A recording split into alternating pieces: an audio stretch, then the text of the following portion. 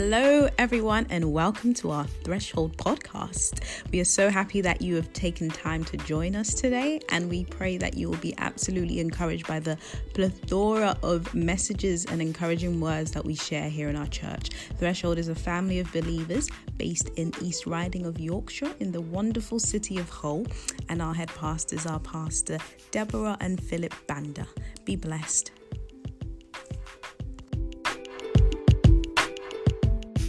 We're going to deal with that. The key of prophetic intercession in participating in the glory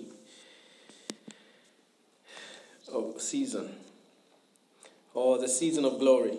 We've talked about the season of glory.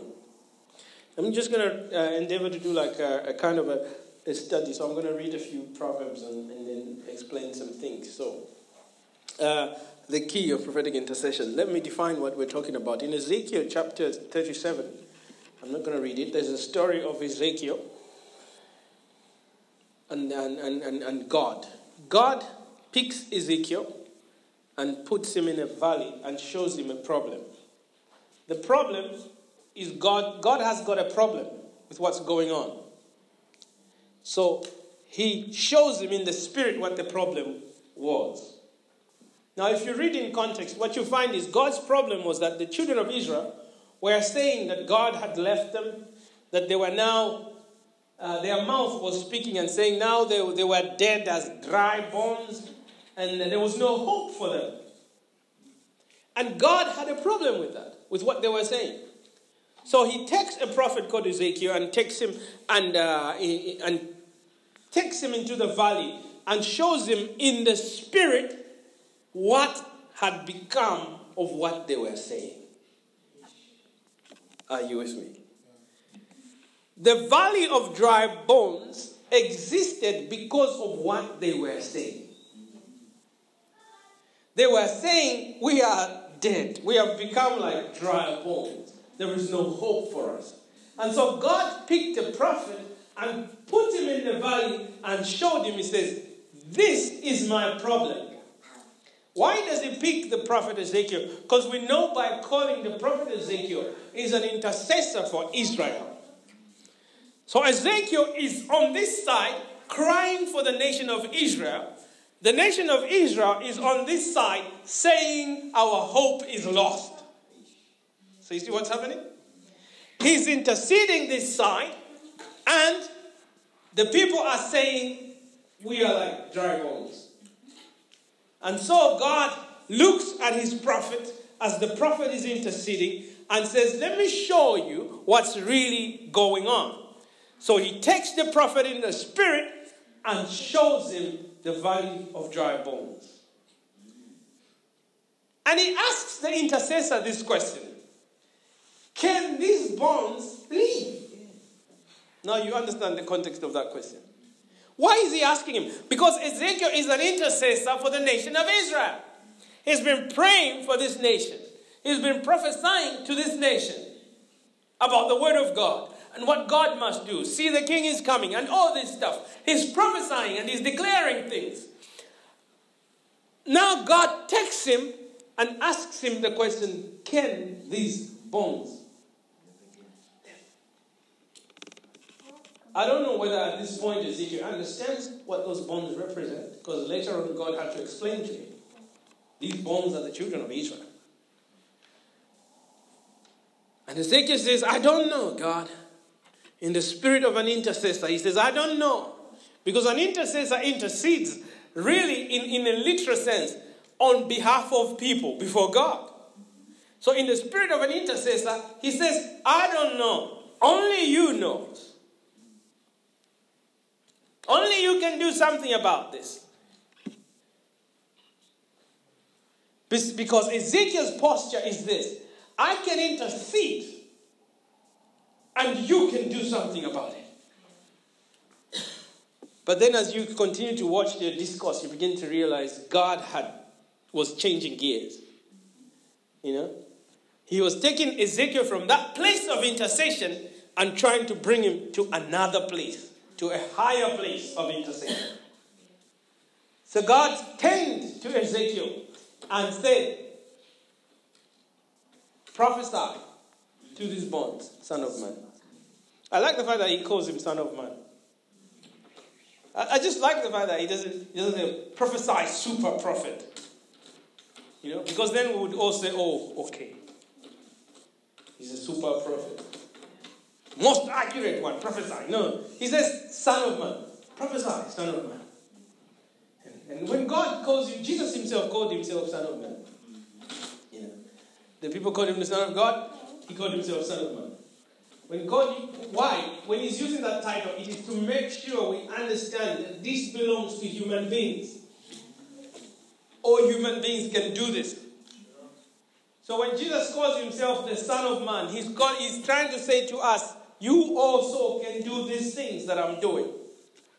I'm not doing them because I am God. I'm doing them because I have been sent by God. Those are two different things. And most people have understood Christ because they understand Christ, misunderstood Christ, because they only understand Jesus as God. But everything Jesus did, he did as a human being. Sent by God. In obedience to God to the point of death. Even death on the cross. That's what the Bible says. So when he says, Son of Man, prophesy. He's trying to help me and you to understand that this is a job of human beings. Huh? So he says to Ezekiel, prophesy to the bonds. And Ezekiel begins to prophesy to the bonds and he begins to say, come together. You know, I'm not reading the whole thing, but I'm trying to just grab a concept out of that. I will get into that scripture a lot more as we go into the next year. We will really stay on it for quite a bit. But now I'm just trying to drag this concept out of this. Prophetic intercession. God brings him into a place where he's still working on behalf of Israel, but now he's not pleading with God to do something about Israel. Now he's prophesying and accomplishing the things that he has been praying for. I'll repeat that because some of you have missed it. God has brought him into a place now where he's still interceding for Israel, Ezekiel. But he's not pleading with God for Israel anymore. He is now answering his own prayers, if you like. Because God has given him some authority to say, you prophesy. It's like God is saying to him, what you have been praying for, now you prophesy. I'm here. Yeah? Amazing, right? It's like when you were saying, I want to drive, and then one day your dad or your mom or whoever it is took you in their car and said, you're old enough now, let's drive, you know. Now you drive. And you understand at that point you can only drive because they are there. That's what happens with Ezekiel. He begins to prophesy because God is right in the valley with him. So everything he says comes to pass. What does that teach you? As a human being, when God is with you, when God is on you, that's all you need. Oh, yes. Whatever you say goes. Mm-hmm. It's true. Are you with me? Whatever you say goes. Amen. When God is on you, whatever you say goes. I'm telling you.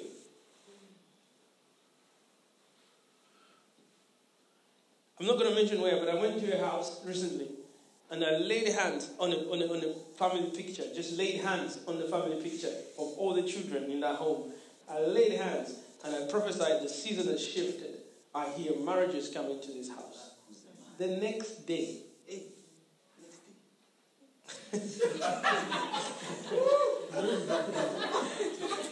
Yeah, it's serious. The next day, somebody who doesn't talk about marriage and was not there, one of the family members of that house, was not there and doesn't talk about marriage. The next day, calls a meeting. I found someone. I'm serious. When God is in you, you prophesy. Amen.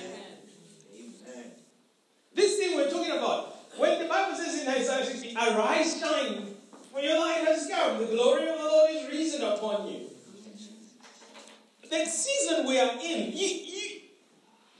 I don't know, they're not very good words I can use, but it is foolishness not to prophesy things. The season we are in, it is foolishness not to declare things.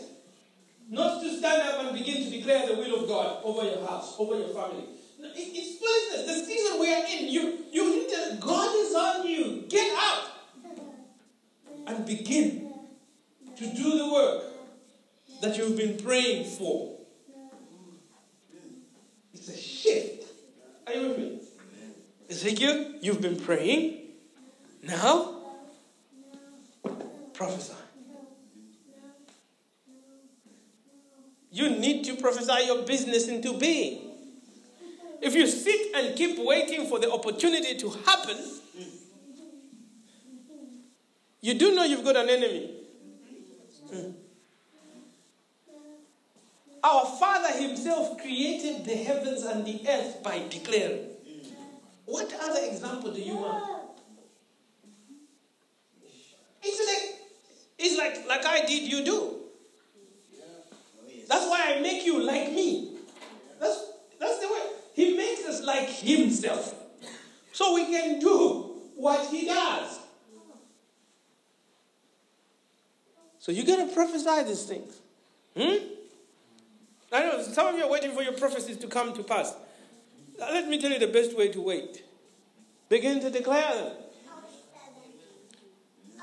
Begin to declare them. Begin to prophesy them. Begin to declare them. Begin to prophesy them. The ministry, the house, the family, the business, your impact in the kingdom of God. Whatever. Just begin to declare what the Lord has revealed to you. Prophetic intercession. He's still praying for Israel, but the season has. God himself takes him in the spirit and says, see this valley of dry bones. What can happen here? And God says, prophesy to the bones. As you look through that scripture, it's also amazing that God says to him, prophesy to the wind. Because after he's finished prophesying to the bones, and the bones have now got flesh and everything on them, and muscles and all that stuff, and they're still not alive. And God says to him, now prophesy to the wind. Do you know the word used for wind is ruach? Interchangeably, it's wind or spirit. God is telling Ezekiel to prophesy to the spirit.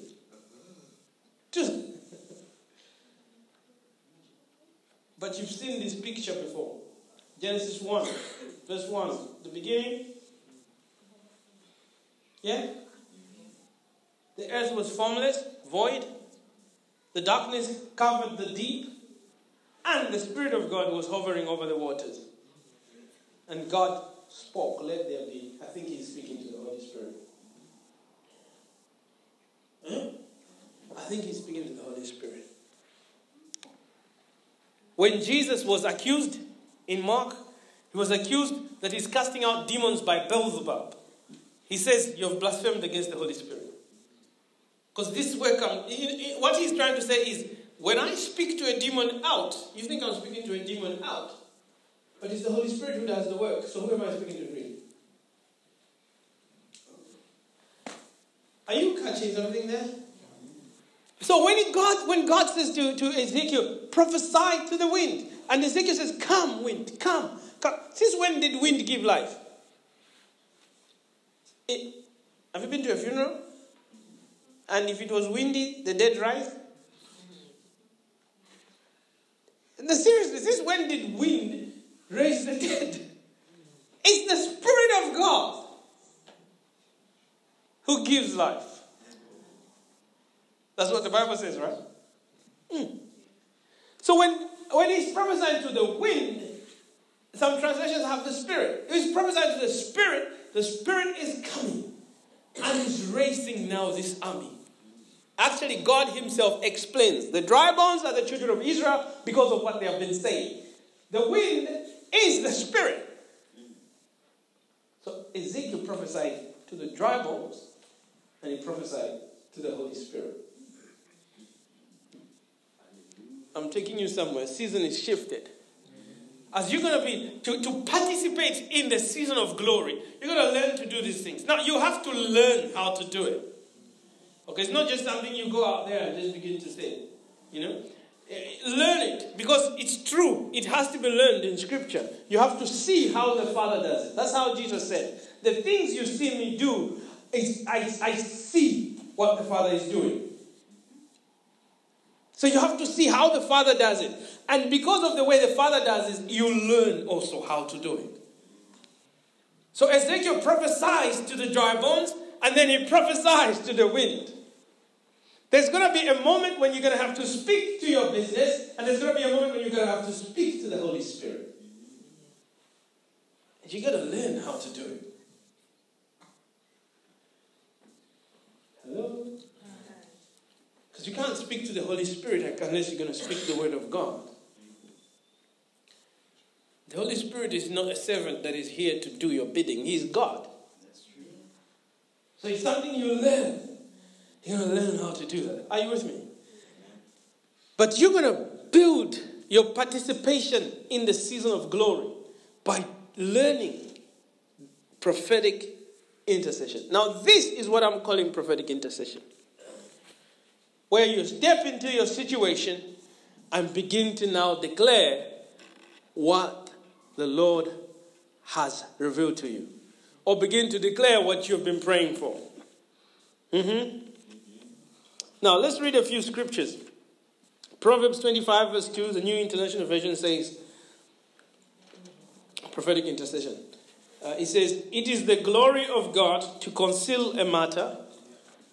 To search it out is the glory of kings. Let me read the Passion Translation. It says, God conceals the revelation of his word in the hiding place of his glory. But the honor of kings is revealed by how they thoroughly search out the deeper meaning of all that God says. Are you with me? So, you can read the scripture and understand that just because God says something does not mean you're going to experience it. Because God hides his revelation in his glory. The best picture I can give you is the picture of manna. When the children of Israel ate manna. You know, manna in the New Testament is translated as the bread of heaven. And the bread of heaven is Christ. The revelation of Christ was hidden in the manna. The other way you understand it, when the manna came, it came in a mist. No one would see it drop. It came in a mist. The mist would drop. And then lift. And then there is bread. God hides revelation. When I say revelation, I mean the highest form of knowledge that you need in his glory. I've talked about knowledge, right? Like, 3 levels of knowledge. I think I've talked about that before. So revelation knowledge is key. It's very key. We all need that. It's the revelation that Christ is a king that sets people free. That Christ is a Messiah, that sets people free. Just the revelation. Have you thought about it? It's a revelation. It's not historical accuracy. It's nothing. The revelation. When you get the revelation that Christ is a Messiah, you are free. You are saved. Right there. Revelation knowledge is the most powerful knowledge you can ever receive. Because it changes you instantly. Revelation, instantly. This is when people experience heaven. I'm yet to go there. But when people experience heaven, they talk about this a lot. In heaven, you don't call for things. You think them and they appear. Okay? I remember, when we were chatting with Triumph, our friend, Triumph, right? And she's telling us, you know what? When I thought of a question, the answer came. So she says, I had so many conversations with this man that was leading me in heaven, but nobody was opening their mouth. I wasn't talking.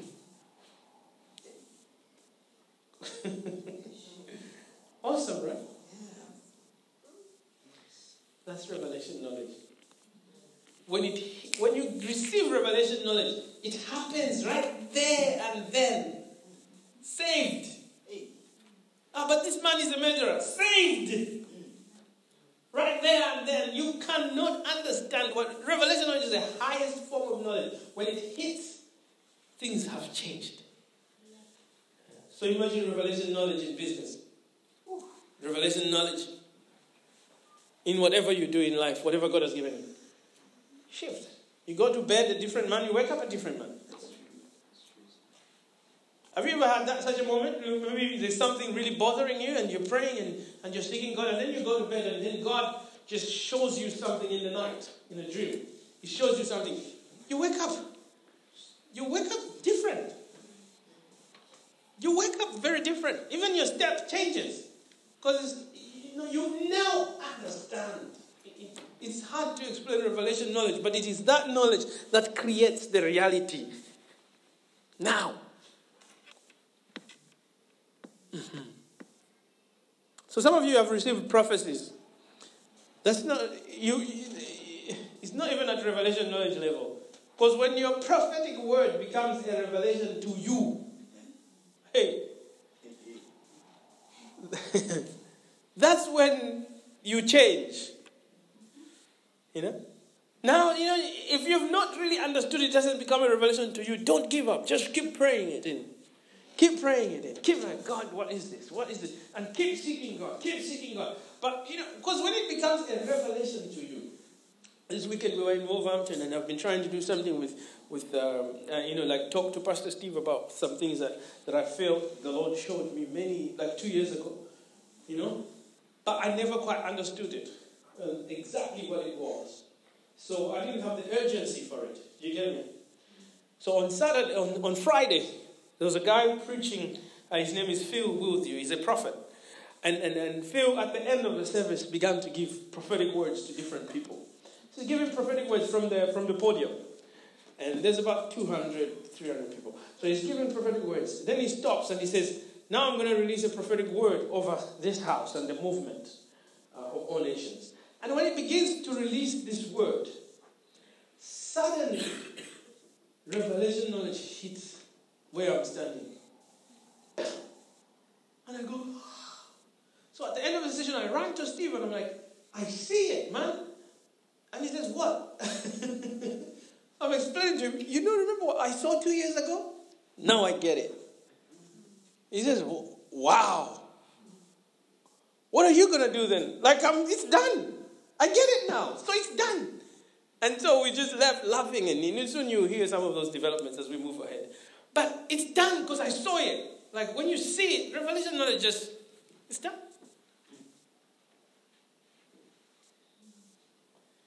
And I think yesterday we were talking, and he's saying to me, those things, amazing what God has done with you that you saw that. Because I've heard it many times. It's not the first time I was hearing that. I've heard it many times. I'm like, yeah. It's nothing to do with first time either for me. It's the Holy Spirit.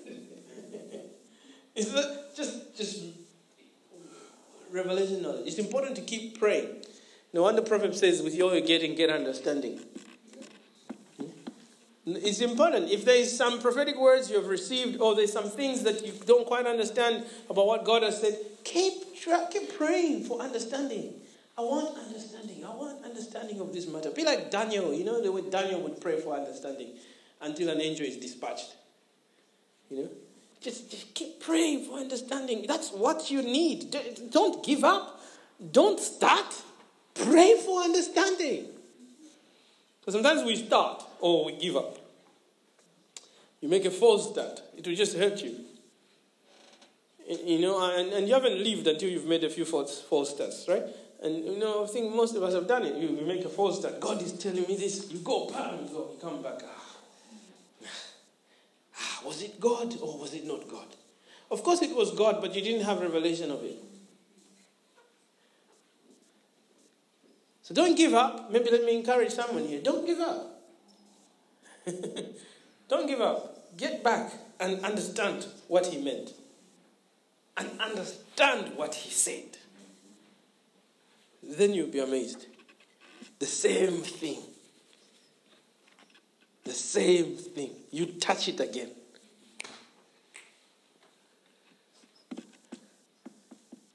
Nothing can resist a person with revelation knowledge. It's like the consultant surgeon or whatever, heart surgeon or what do they call it, cardiologist. The consultant, because has greater knowledge than the others, right? You can't just be a consultant by reading books, right? You've got to have a lot of hours of practice. So experience knowledge, experiential knowledge, which is the second highest form of knowledge. The consultant has that. So because the consultant has that, the consultant has a higher voice in the operating room. Right? Than the junior doctor. The person with revelation knowledge has the highest voice. Nothing can resist when you get a revelation. Not the bank. Nothing can resist when you get a revelation. So let's keep praying for revelation. I thought I would say a lot more things today, but maybe not many. Okay, so it says, it is the glory of God to conceal the matter. And our glory as kings to what? To search it out. So we're going to search and find revelation. Are you with me? Search it out. It's part of it. You've got to search it out. When I was much younger, spiritually speaking, I would take a prophecy and get excited and never search it out. She said, oh, God is going to do this. Hallelujah. I'm excited. Oh my God, what a word. Eh?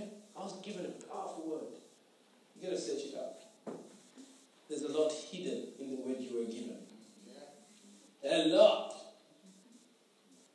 When Isaiah prophesied about Jesus being the man of sorrows, he never prophesied that Jesus is going to turn water into wine.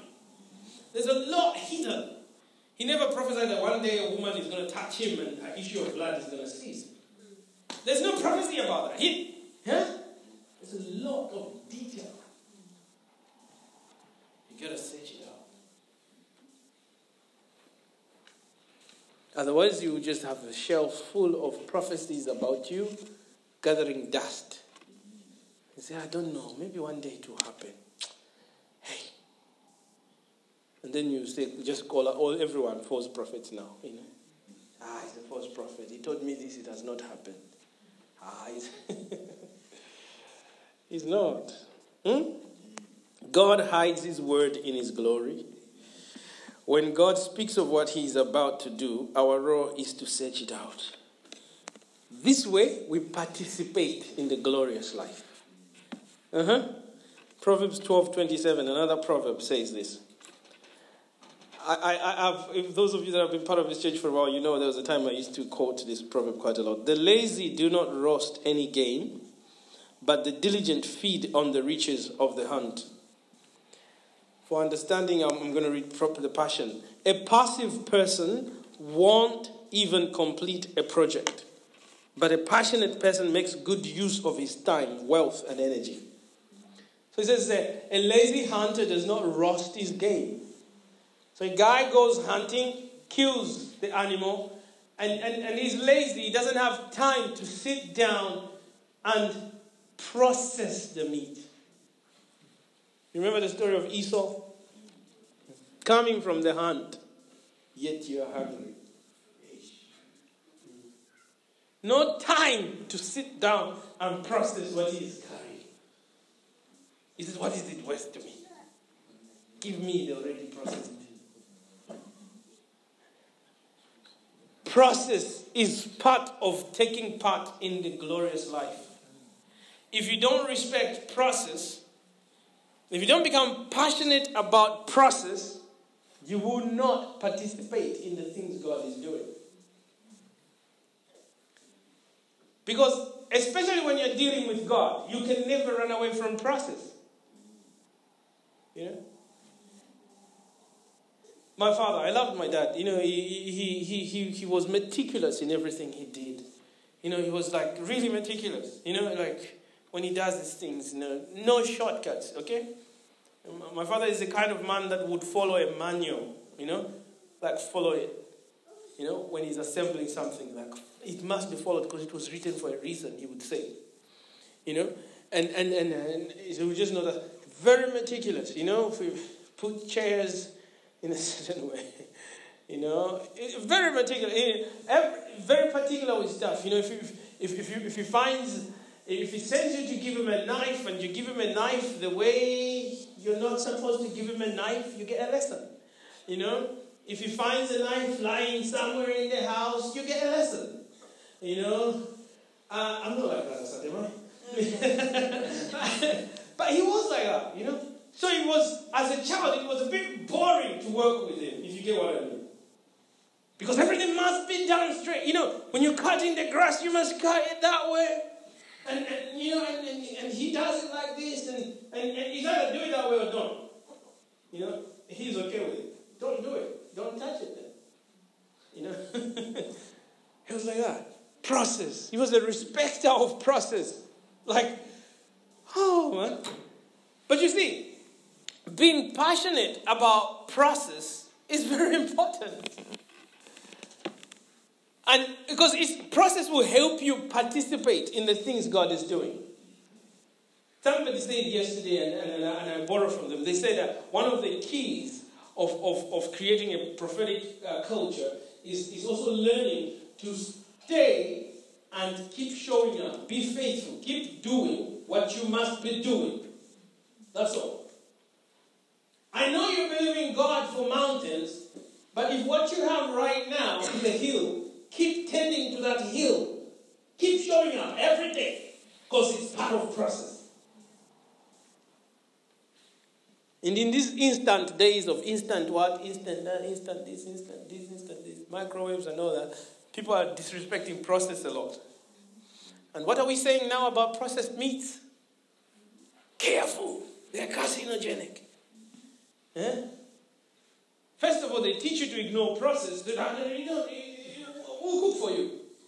Just come to the aisles of Tesco. We have cooked already, ready-made, you know. Everything, you know, just stick it in the microwave. Ding, ding, ding, ding. Hello, student. You know, and we'll cook for you. And then now they're telling you Surgeon General's warning, right? Some of these processed meats are not good for you. Yeah, because the problem is they are processed. Processed things are not always good for you. God wants you to go through process.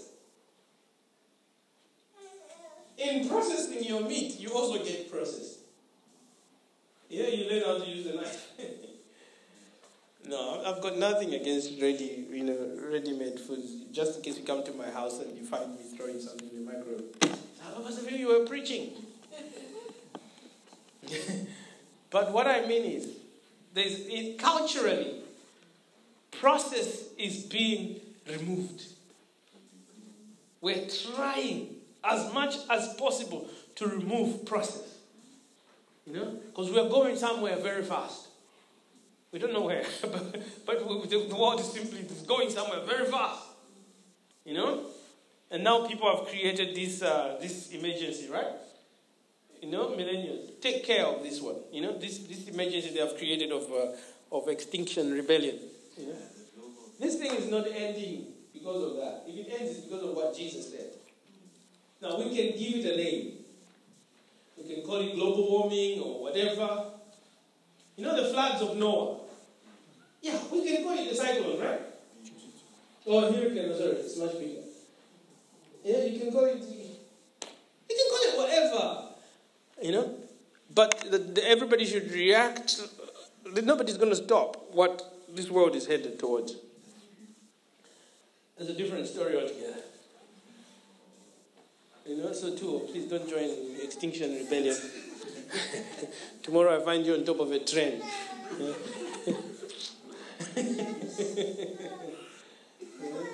Or you fly all the way to New York to be part of the protest.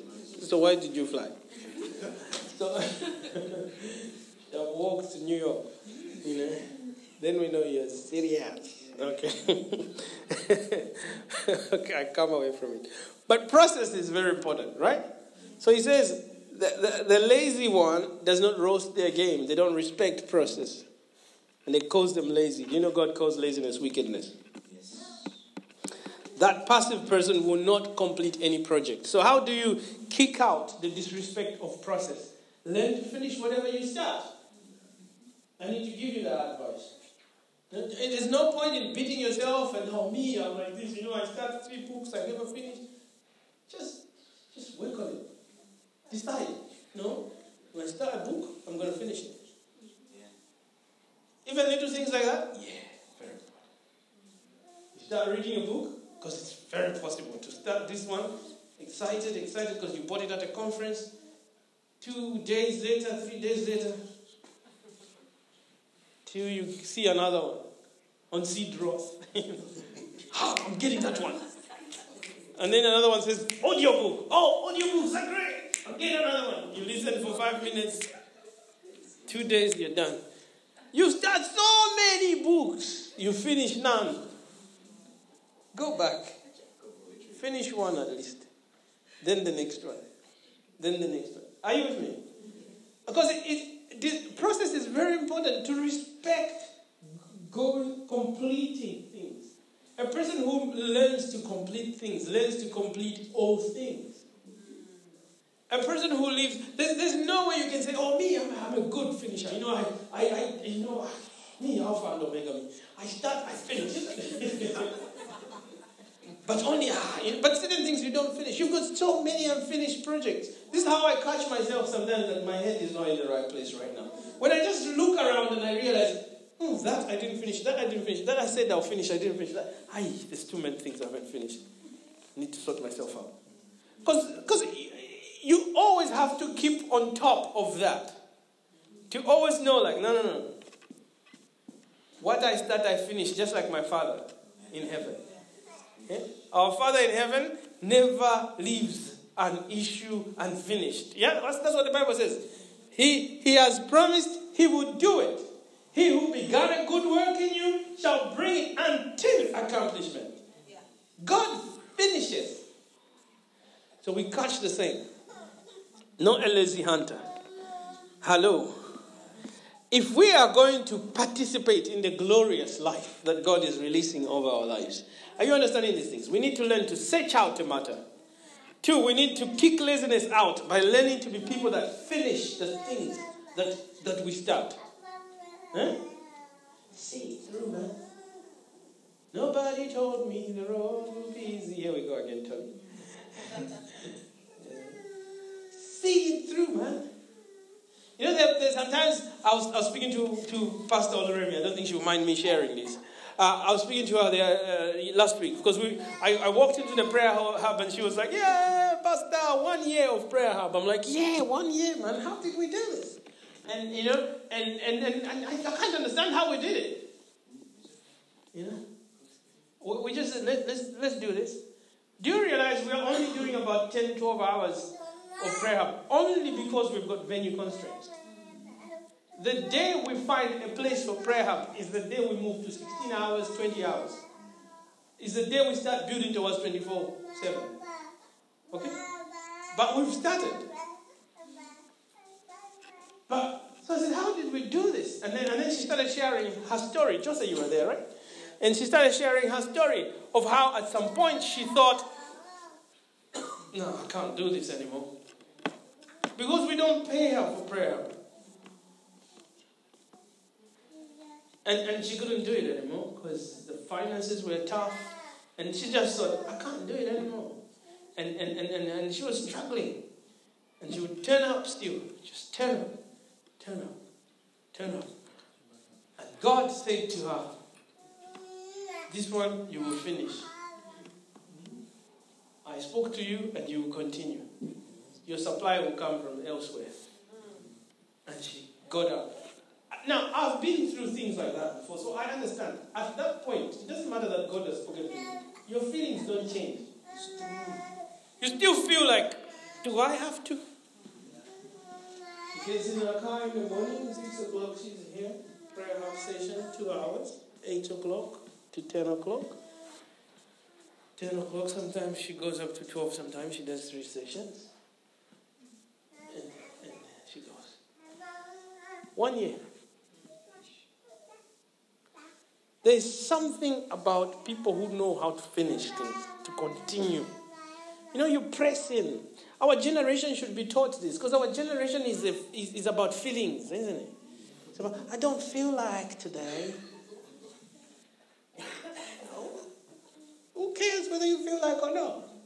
Do it. It's your job. That's how things are done. I mean, you get on the plane, you expect the pilot to fly the thing, whether he feels like or not. Yes. Fly it. I'm going to Kenya. I care less about what happened in your house. Just fly the plane. But in the house of God, we need the same attitude, folks. We need it. We need to be people that, that complete the things, that finish, that we've already got game. So imagine Esau, he's got the meat. You've already got the meat. Don't be a lazy hunter. You know, it's such an oxymoron, isn't it? Lazy hunter. You hunt, and you are lazy. It's like, you hunted. I mean, that's the big deal. Like, yay, hey. But you're lazy. You're not going to roast the thing. Instead, you sell your birthright for soup. Why did you go hunting?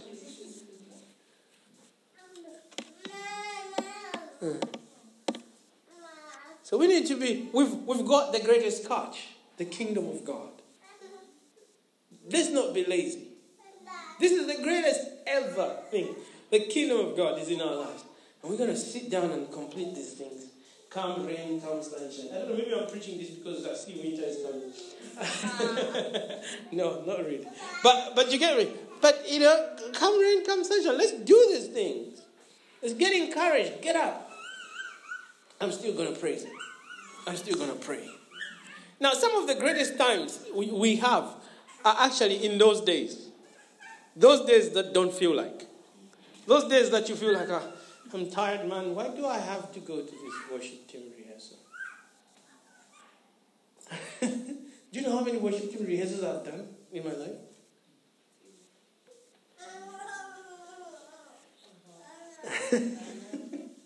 So sometimes I will think about that. I'm just being very honest. I've done so many worship team rehearsals. And I didn't expect that 42 I'll be still doing them. But I still do them. But I didn't expect, because I started worship teams when I was about 15, 16. And I've done so many worship team rehearsals, but I didn't expect I'll be sitting on a keyboard and leading worship at this age. I didn't expect that. And so there are times when you just go, shall we just cancel this one? Especially if you've got some authority to cancel things. Because it's that easy, right? You can just text. It's so easy. It's just like, guys, we're not meeting today. And everybody says, yeah, the weather is really bad. Hallelujah. I appreciate what, on the side note, I'm finished. I appreciate what you guys did on Thursday. Because Thursday was not great weather. But we still saw that meeting through. And we saw what God did, right? It's amazing. But that's what it takes. We turned up. The weather was bad. We still turned up. We're here. And that's what it takes. Sometimes I've seen God move in those moments when you feel like, should I even be preaching today? I'm really tired, man. I've done enough preaching. And you turn up on a Sunday and you go, okay, let's see what God's going to do. And you stand here only because it's your job. That stuff happens. and God slaps you in the face because he does something amazing. And you go, I'm sorry. I'm sorry, boss. Stay and keep doing what he has said you should do. Man your station. It doesn't matter. People begin to think, oh, your dream is small. Let them castigate you all they like. But man your station. You know your dream, Joseph. Just man your station. You came all this way to be a slave. You were sold, Joseph. And yet you have this big dream. And yet you have been sold. Worse, by your own brothers. You are a slave now. Yes. Wake up. Take care of Potiphar's stuff. Wake up. Every day. Take care. And now you're in prison. Yes. Man your station. You hear me? Just man your gate. What God has put in your heart. It doesn't matter whether we have called it out of you or we haven't yet called it out of you as leaders. It doesn't really matter. Just man your gate. Make sure your gate is manned. That's why you're here. So keep manning it. You're there. You're a watchman, whatever you are. Just man the gate. That's what's in your heart. That's what God has placed you here for. Only after a while will your leaders maybe see it sometimes and say, oh man, this is what's in you. I'm amazed at people who think leaders appoint leaders. We don't. And if God has made you a leader of anything, you know that. In your team, you don't appoint anyone as leader. They rise and you lay your hands on them. It's as simple as that. People rise by themselves. They begin to do things. They man their gate. And you as a leader has no choice but to pray and say, God, is this the one? And God says, yes. See, I have blessed them. I have put my spirit on them. Can't you see what they're doing? And so you as a leader now have to appoint them. But you don't. Jesus appoints his own. Are you with me? So just keep busy manning your station. Whatever station God has given, just man it. Whatever is in your heart. Stay there. Stay faithful. Let me finish. My time is gone. Keep manning your gate. That's what I'm saying. You don't know what you... if that's your portion, God is waking you up. You're praying for people who don't even care about you. It's okay. Keep manning that gate. Things are going to come through. And then you will see. You're praying for other people's businesses or marriages and you're saying, well, but what about mine? It's okay. Keep going as the Spirit is leading you. Man your gate. Let's finish. Let's stand up, please. Man your gate. Hallelujah. You are partakers of the glory of God. You and me and everything we have. We are partakers of the life of God. Nothing that carries your name, nothing that is even remotely associated with you should be excluded from this. You are partakers of the glory of God. I'm telling you.